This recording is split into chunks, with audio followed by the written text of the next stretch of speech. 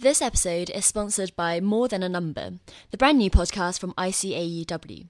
Search for More Than a Number in your podcast app to hear Louise Cooper and thought leaders unpacking the numbers behind some of the most pertinent questions of our time.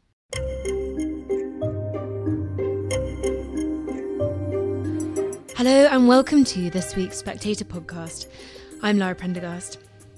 As the debate about violent language in Westminster rumbles on, we take a look at what's happened to civilised debate and whether it's become too dangerous to discuss ideas with people you disagree with.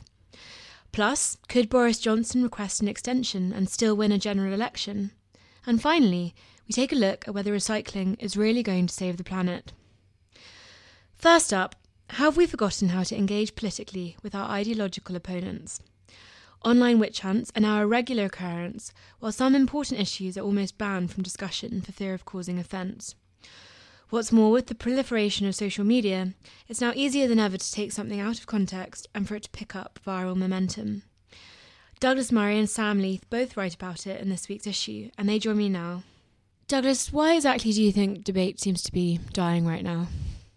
Well, it's a number of things, but they are in part rooted in the information technology revolution, which we're now in the sort of right in the midst of, and quite often when you're in the midst of something, it's hard to identify that you are.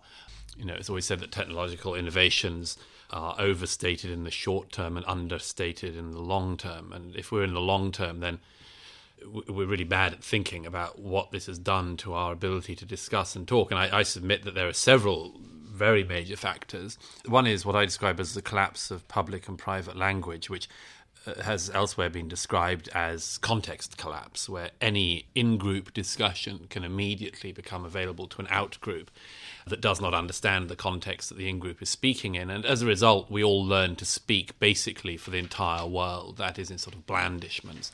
And I suppose one other example that I give in the piece is the way in which the speaker, not the speech, has become absolutely of prime importance, that the contents of the words, the contents of the argument are of secondary importance, if not perhaps no importance, compared to the identity of the speaker.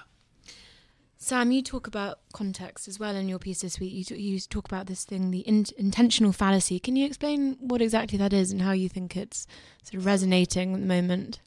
The intentional fallacy, it's started to pop back into my head. It's an concept that comes from literary criticism from the middle of the last century. The sort of new critics like sort of I.A. Richards and people like that, who said, when talking about literary criticism, they said, you look at a sonnet, and if you treat a piece of literary work as simply evidence for what the author really meant rather than a formal object in itself, you're missing the point.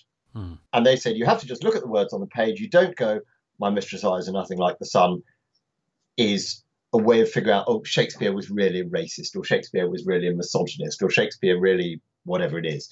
And so it's a very useful concept in academic criticism, or one sort of it. But what I've noticed is that in the interpretation of public language now, people are acting like sort of new critics, in that they take utterances and radically decontextualize them and flatten out the difference, often willfully, I think, and in bad faith, and that's the central point that I'm trying to get at, they flatten out the difference between figurative and literal language. So, our figurative language is everywhere in politics, and very often, I mean, the instance I'm zeroing in on is the one that we've had recently about incitement to violence and the admittedly very, very anxious-making level of sort of implicit violence surrounding and channeled through political debate. But people are kind of getting to the stage where if you say, they stabbed him in the back, the fact that this is sort of what critics call a dead metaphor is ignored. Stab in the back has a figurative meaning. It doesn't anymore, in most good faith uses of the term, actually intend to incite or even evoke subliminally actual violence, actual stabbing. A dead cat that's slammed on the table in Linton Crosby saying, the dead cat isn't actually a dead cat. It's not violence towards animals that you're even peripherally attempting to connote. But because those metaphors contain words or originate in instances or ideas about violence, people are using that now. They're saying, we can zero in on this as an instance of, a dangerous and verboten usage. And so it becomes a way you can use kind of gotcha in political life. And I think that's kind of, it dumbs stuff down. And essentially it's dangerous. It cheapens our ability to engage with each other in good faith. Yes, I mean, exactly. It's almost impossible to think of worse demonstrations of bad faith than we've seen since Parliament returned. And I say perhaps it's because Parliament has nothing to do that it would end up in this position of playing word games.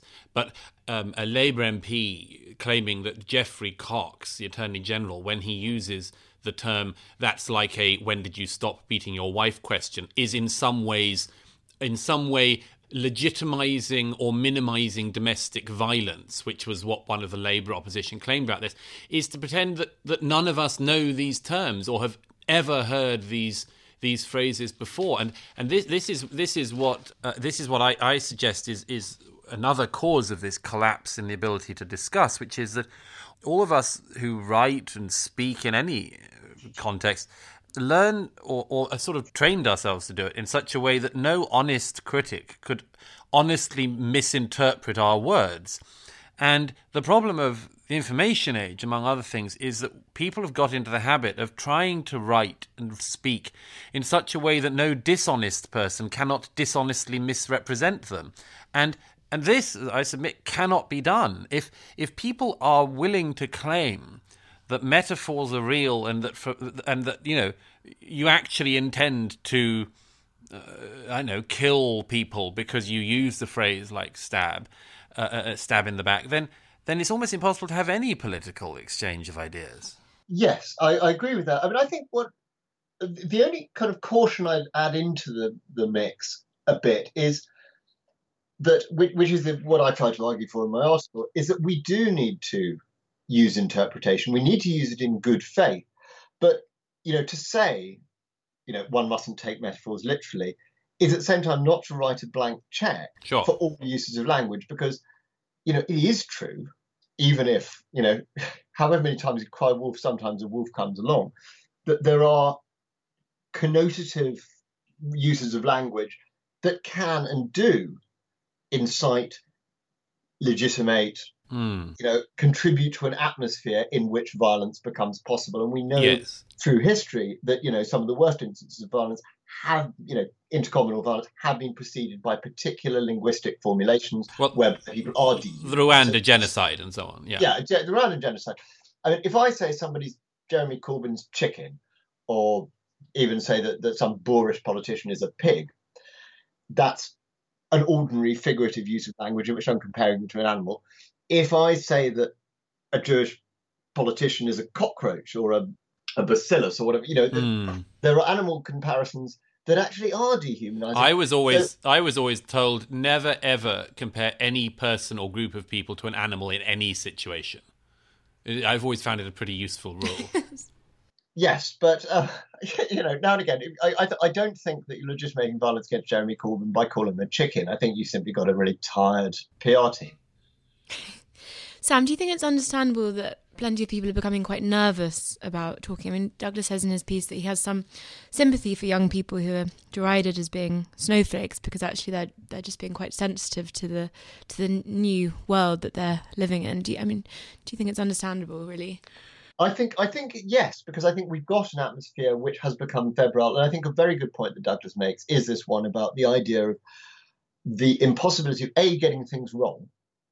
And rather than, because we have this very identitarian situation now, which isn't completely new, the idea that the speaker is more important than the message. I mean, at the foundations of rhetoric, Aristotle said ethos, the speaker's kind of how the speaker comes across, is the foundation stone of persuasive language. So a speaker's character has always been important, but that rhetorical triad has shifted towards ethos now, so that we treat things as tells. We say a particular sort of language. If someone makes a mistake, if someone uses a piece of language that's ill-advised, or if someone even suggests a policy that actually might have a negative consequence, it's like treated as a tell into their true nature. So there's a sort of the elect and the damned, the sheep and the goats, our team and your team, the in-group and the out-group, has become so charged that there isn't room to go, you know what, this is a person who's working in good faith, but, say, they vote for austerity because they think that in the long run, the best way to get the public finances back in order is, to rein in spending. Instead of going, they have a different economic theory than me. You go, they literally want the poor to die. Yes. And, you can think of instances exactly on the other side. I mean, I don't think this is a particularly a left-right argument. I think it's an argument to do with the idea that the out-group is automatically evil and that you're just looking for evidence, and everything, all of their utterances should be construed as evidence. And once you've got the evidence, tick, that's them gone. Yes, this is the type of politicking that's particularly keen on identifying alleged dog whistles. Dog whistle identifying is one of the great hobbies of our time, and I never tire of pointing out to people that if you hear the whistle, it means you must be the dog. But this idea that there are things underneath the words which we must identify, which show the real intention. I just add one other thing to that, if I may, which is that I'm very keen that we try to work out mechanisms for getting out of the sort of situation we've seen in Parliament in recent days. One way, I suggest this in my latest book, In the Madness of Crowds, is how about trying out, even just as a short-term experiment, interpreting the words of our political opponents in the same manner that we would interpret the words of somebody on our own side in any particular situation.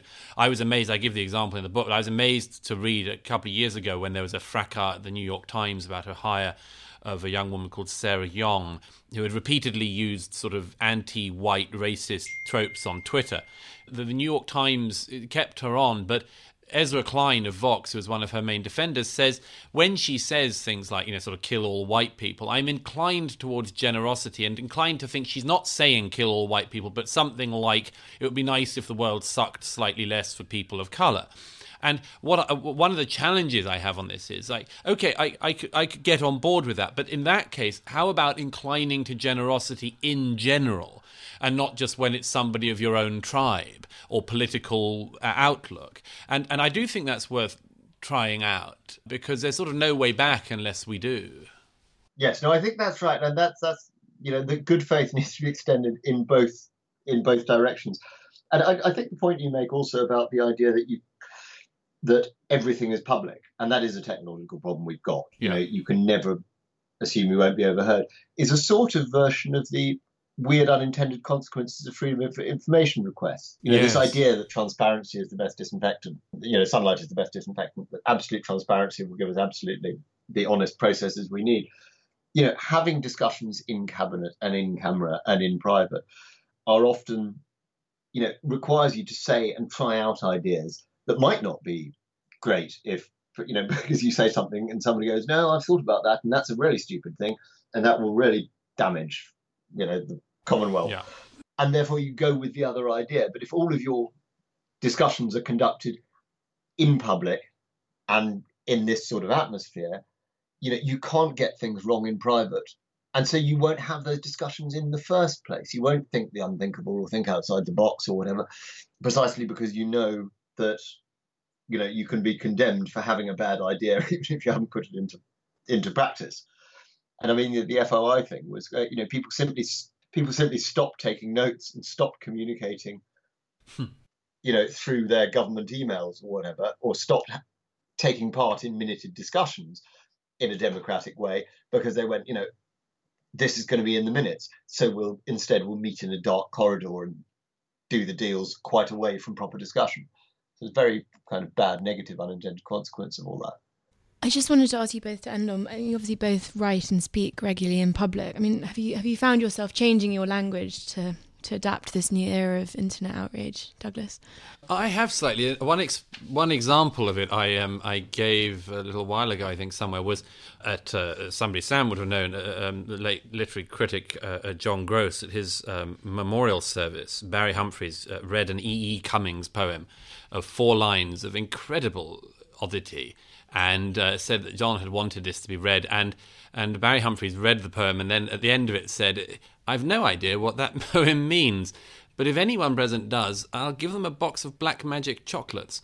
And I remember it was very funny, and a small group of us sort of found this an amusing thing in future. A box of black magic chocolates. No one had heard of black magic chocolate since being children.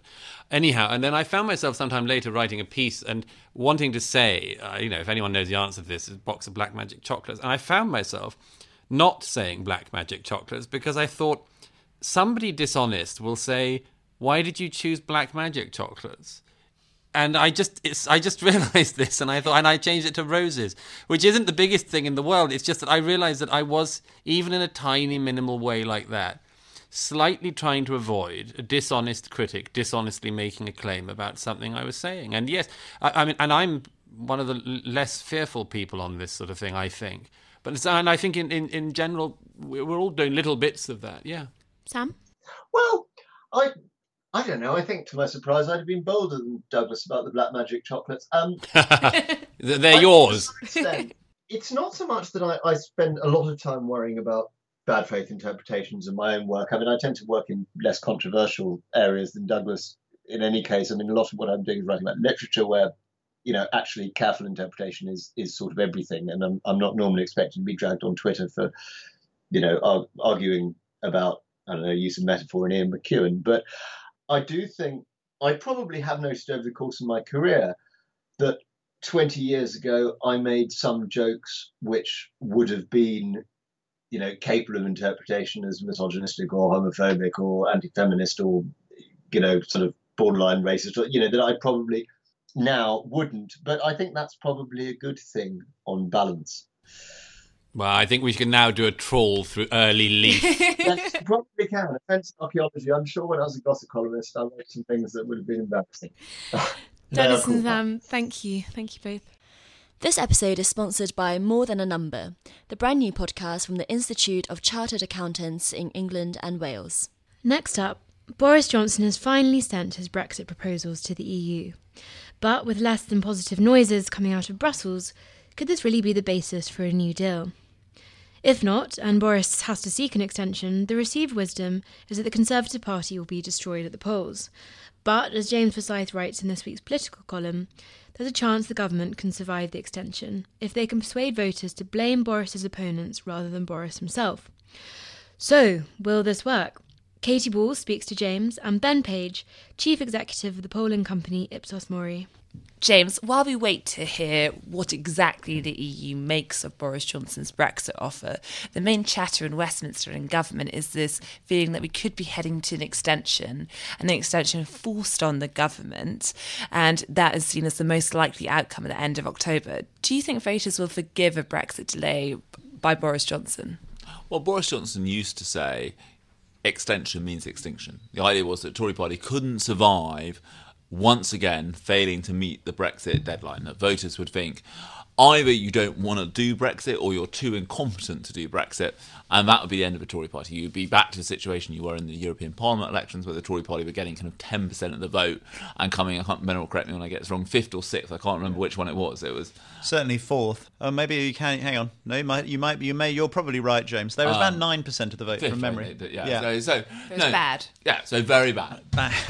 Yeah, I think we can agree that they would not win a majority on 9% of the vote. But now there is, I think, a growing optimism in number 10 that they could weather an extension. Now, partly that's the natural kind of human condition to be optimistic when life gives you lemons, make lemonade.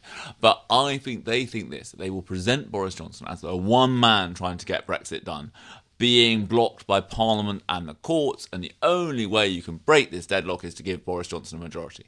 But that means certain things about this extension.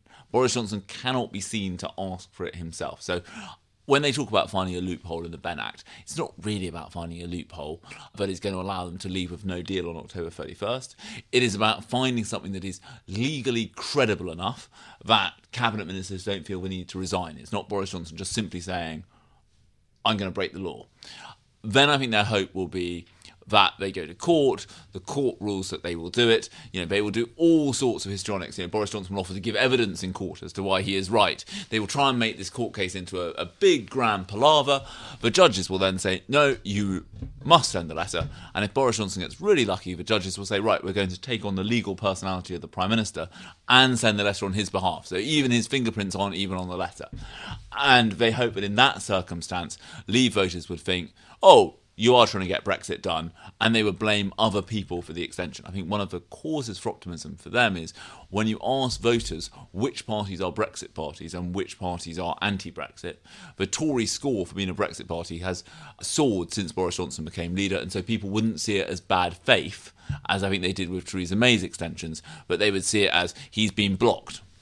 Ben, when it comes to polling and how voters will react, how would it affect, as far as you can tell, the Conservative Party to go into a general election after the 31st of October and the UK still be in the EU, so an extension had been requested and granted? I don't think it's disastrous for the Conservative Party, because they'd be saying, look, we've been blocked by the Parliament and by the courts, and this is, this election is about giving me a mandate to finally get a Parliament that will do what you want. So, and I've also been, in some ways, and it just shows the Twitter bubble I inhabit, surprised that prorogation and all of the fuss about that and, ignoring Parliament, etc., none of that has made any difference to the Conservative lead in the polls. And again, it's all in politics, it's always compared to what? And Boris Johnson has his strengths, he has his weaknesses. People, they sort of feel they know him. They may not be crazy about him, but they're much less crazy about his main opponent, Mr. Corbyn. And on that, Ben, I wondered, we're talking about the impact conferences can have, various policies, or perhaps the lack of impact something like proroguing Parliament does. Have you had a sense from polling how Labour's conference, where some quite radical policies were passed, perhaps not announced by Jeremy Corbyn if you look at abolishing private schools, but, a 4-day working week, how has that affected Labour's electoral appeal? The Labour is doubling down on left-wing policies, and there is a market for some of these, perhaps not for all of them, but the key issue for Labour, which isn't going away, is the issue of competence. You don't even have to be seen as particularly honest, which is probably helpful for Boris Johnson. Remember that Mr. Kinnock was always seen as more honest than Mrs. Thatcher all the way through the 1980s. Didn't make any difference to his chances of winning a general election, because it's all about, ultimately, Mrs. Thatcher was competent or seen as competent and Mr. Kinnock wasn't. And the challenge for Labour is some of the policies now, like privatising public schools, are not popular, but certainly renationalising some industries or making some wealthier taxpayers pay a lot more tax, those are popular. But the problem for Labour is people just don't think that they would be competent in executing them. And just to give you an example of that, back in the 1990s, as many people believed that Tony Blair would put up taxes as believed Neil Kinnock would put up taxes in 1992. Blair won a huge majority, Kinnock lost. The reason? Because ultimately people believed that if Tony Blair did put up taxes, as they suspected he might, whatever he said, they thought that he would be competent in how he did it.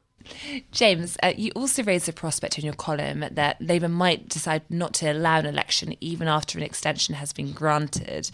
Can you talk us through the thinking behind that? So Number 10 the thing Number 10 have been genuinely blindsided by is Labour not agreeing to an election. In all their strategic thinking, they never anticipated that. And I think what they've now gone to the other extreme, if you see what I mean. They now think Labour have got real problems until Brexit is resolved, because they need to win some Brexit-supporting constituencies to get a majority, yet most of their voting bases remain, and the Lib Dems are eating up big chunks of that.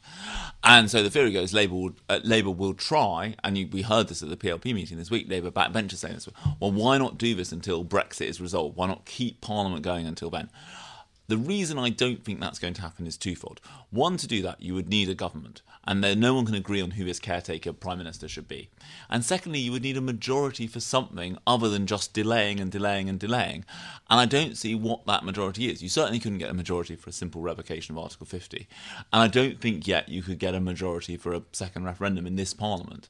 And so I think we do end up falling into a general election sooner rather than later. I mean, I think from Ben's point of view, I think one of the fascinating things about this government is how driven it is by focus groups and opinion work. I mean, this makes the Blair government look unconcerned about public opinion. And one of the things that's been interesting on the 4-day week point is, one of the things that is giving the Tories confidence is that the public have reacted with extreme scepticism in their focus groups to the Tory focus groups to this proposal. And I think this has reassured them that we're not going to be in a 2017 situation where Labour comes out of a manifesto full of goodies and the public go, I like the sound of that. They think the public have become more cynical about what Labour are proposing, and that Corbyn's ratings are, as Ben was saying, so low that he's now tarnishing every proposal that Labour come up with.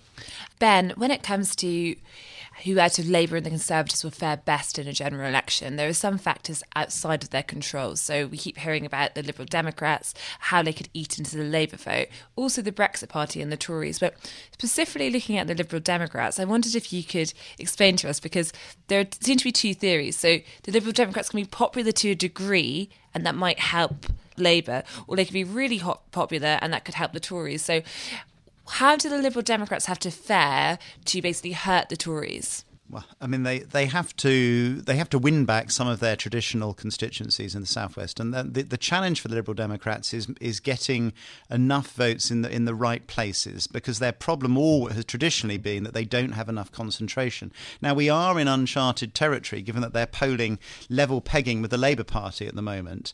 But I think what I would just go back on is something that James has just made. The Conservatives are doing their research, and as somebody who does research for a living, I absolutely applaud them. They are testing out messages and making sure that their positions are understood, and the Labour Party is not doing that.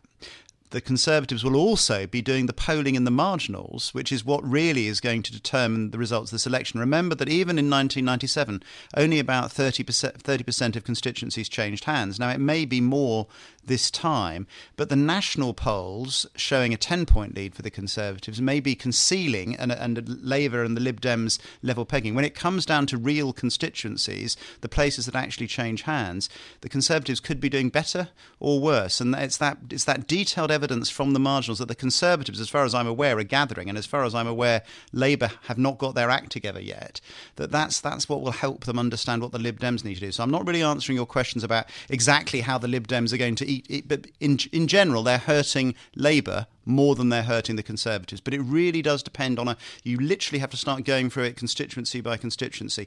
And the other thing in all of this that we haven't talked about yet, we're obsessed about Brexit and the 31st of October. But, I live in a very Remain voting constituency in Vauxhall, with my MP is Kate Hoey, friend of Nigel Farage. Now, Kate, having come out, absolutely for Brexit, completely contrary to the views of her constituents, apparently, from the referendum, went on a year later to romp home very happily in the general election. The point there is that the people on the mass vote comes out and tribally votes Labour, and the tribal vote still matters, and for people like Labour. So how the cookie crumbles in the marginals, you are going to have to wait and see, or until somebody with more money than the Spectator commissions a really detailed survey. Yeah. And finally, I just want to check, when you mentioned 10-point leads in the polls, but there seem to be two types of polls that we are getting. So one which gives the Tories a considerable lead, and the other which actually puts them neck and neck. So can you explain to listeners and to myself what's behind that? Most of it seems to be the difference in terms of how turnout is treated. And one of the biggest challenges for opinion pollsters, apart from getting representative samples, is making judgments about who is actually going to vote. Now, Ipsos Mori Ipsos Mori was most accurate at the European elections, but YouGov wasn't bad either.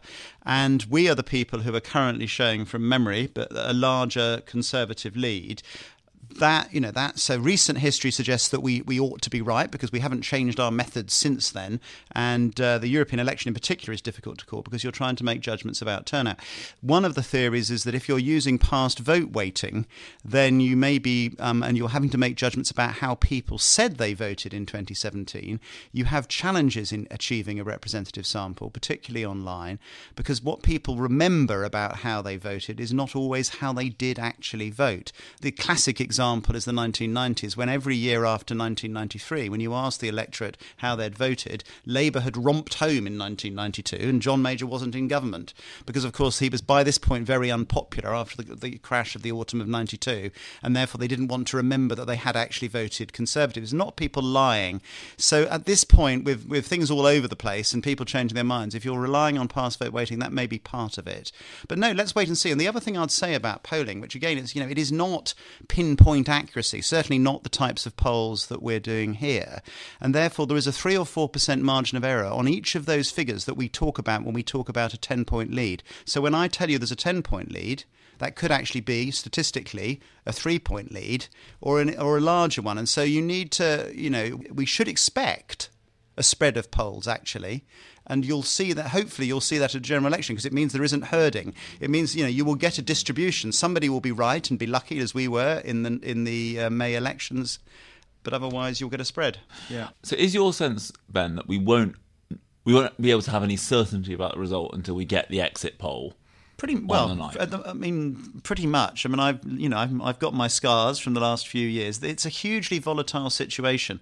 There's a marvelous chart. If you just want to see why politics is complicated at the moment, is to compare the average of the opinion polls during 2018, when you see blue and red lines just sort of cruising along at high altitude, close to each other, and then look at the chart for 2019, and suddenly you've got spaghetti all over the place, which is and these new party, the resurgent Lib Dems, the Brexit Party, etc., making it it's very difficult. We don't have precedents. We know sort of roughly how likely people who always vote Labour are to turn out and vote. We have some sort of estimates of that. We know Conservative voters are a bit more likely, etc. We know all that, but I don't know how former Conservative voters who now say they're die-hard Brexit Party voters are going to behave. That was Katy Balls, James Forsyth and Ben Page. Hello, I'm Olivia Potts and I'm Spectator Life's vintage chef, and I'm here to tell you about the new Spectator Life website, where you can find articles on food and drink, travel, fashion, theatre, cinema and so much more. And you can also find all the Table Talk podcasts, where Lara, Prendergast and I talk to notable people about their life through food. Just go to life.spectator.co.uk.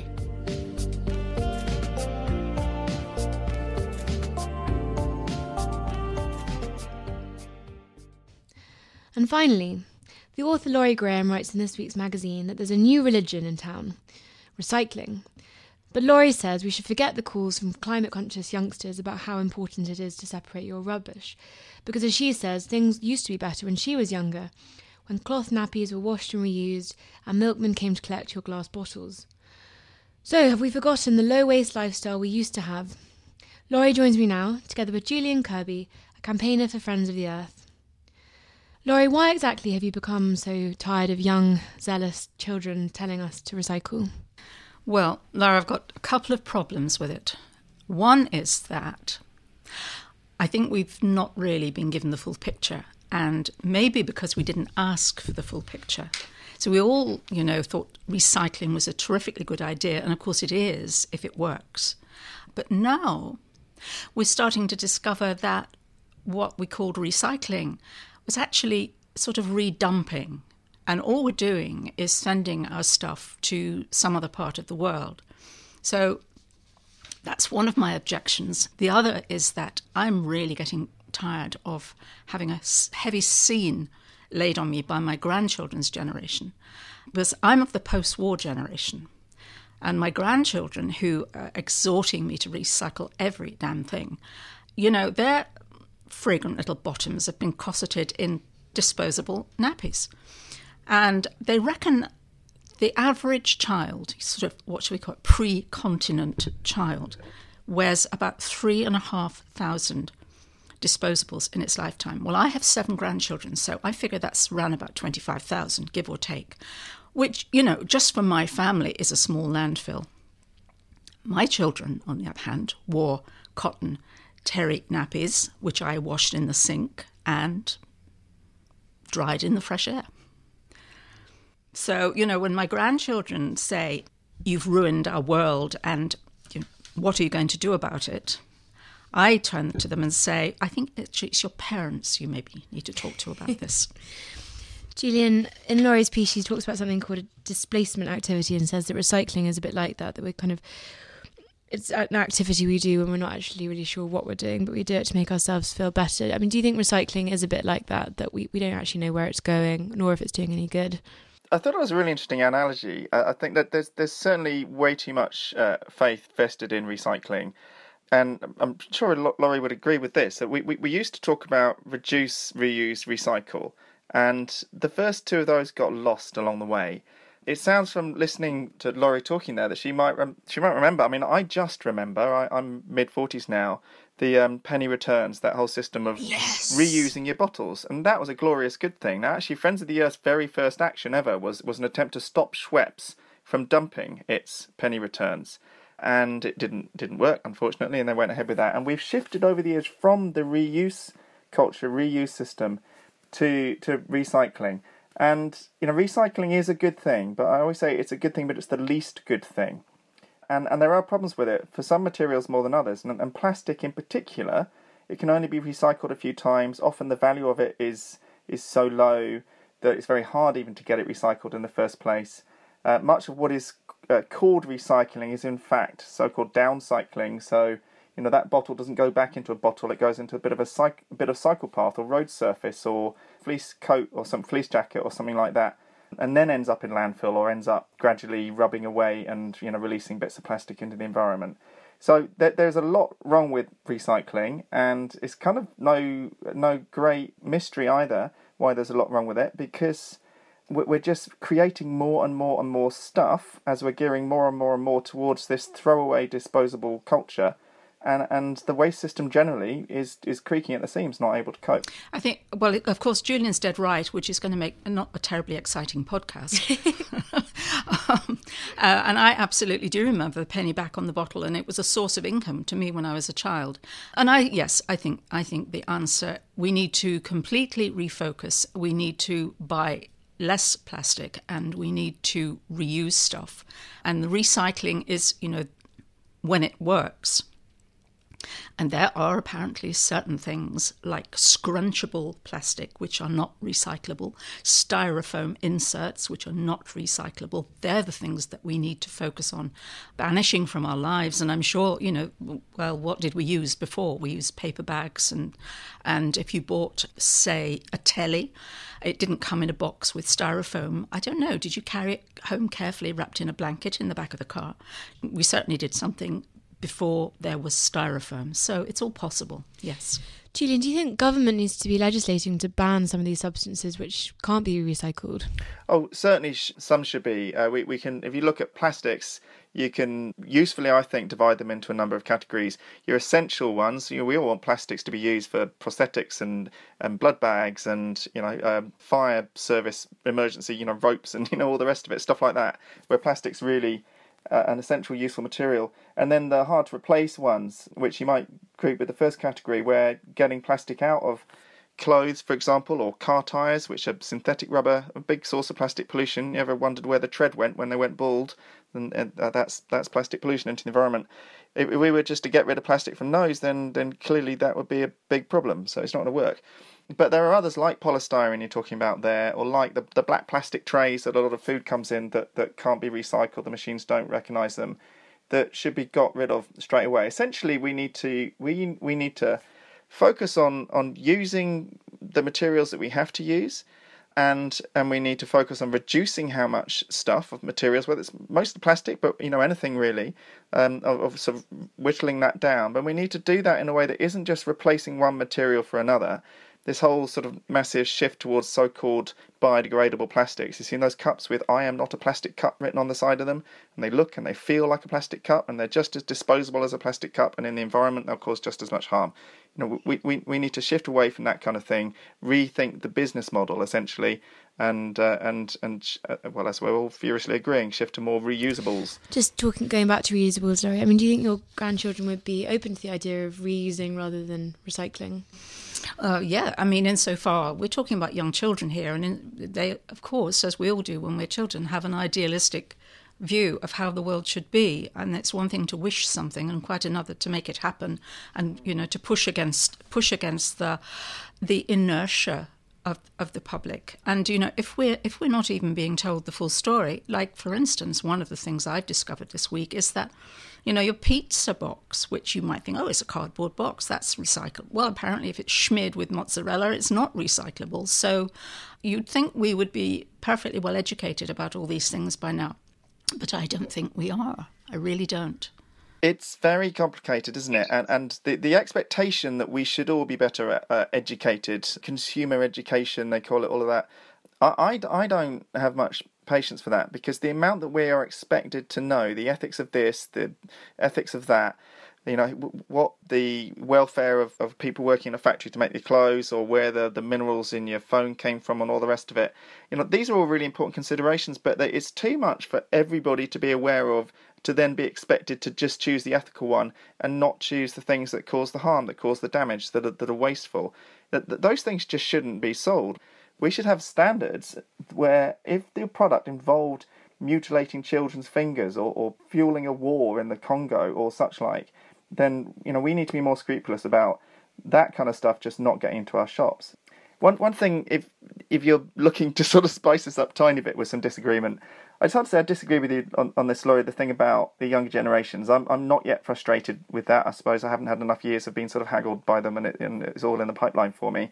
But I do think that we need the energy of young people challenging, particularly the older generations, perhaps more my generation, to be fair, to change habits, to sort it out.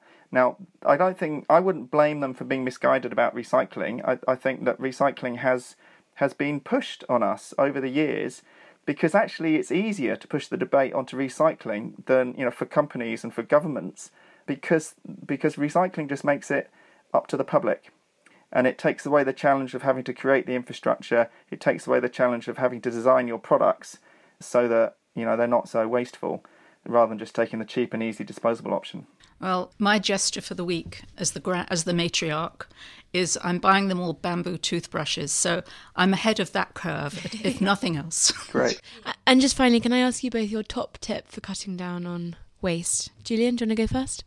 Well, I don't know if this will be my top tip, but if I can just say one thing about nappies, there are some councils partly supporting social enterprises that do reusable nappy collections. So we did that. Now, that took a big pressure off us, because we wanted to do the home washing just like you did, Laurie. And for whatever reasons, you can judge us for not having gone ahead and done it ourselves. We found this service, and that made it much easier for us and for other people to do it. So I think that's a nice idea, to sort of try and encourage people to get back to that. 12% of what goes into landfill is nappies, so it's certainly worth looking at.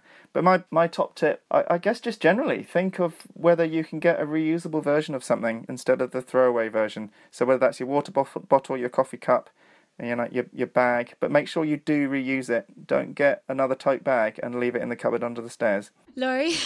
Yeah, well, I've tote bags. I have fallen back in love with canvas shopping bags and paper bags.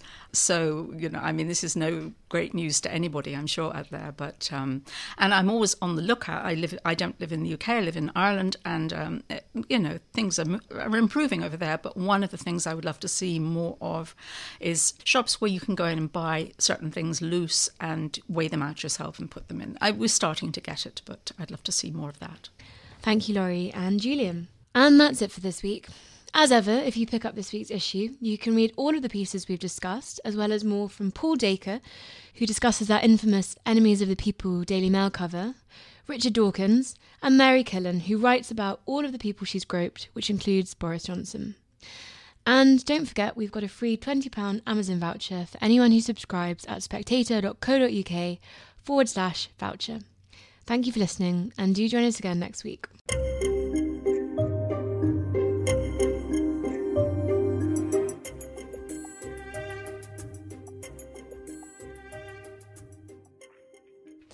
Thanks to our sponsor, More Than a Number, the new podcast from ICAEW.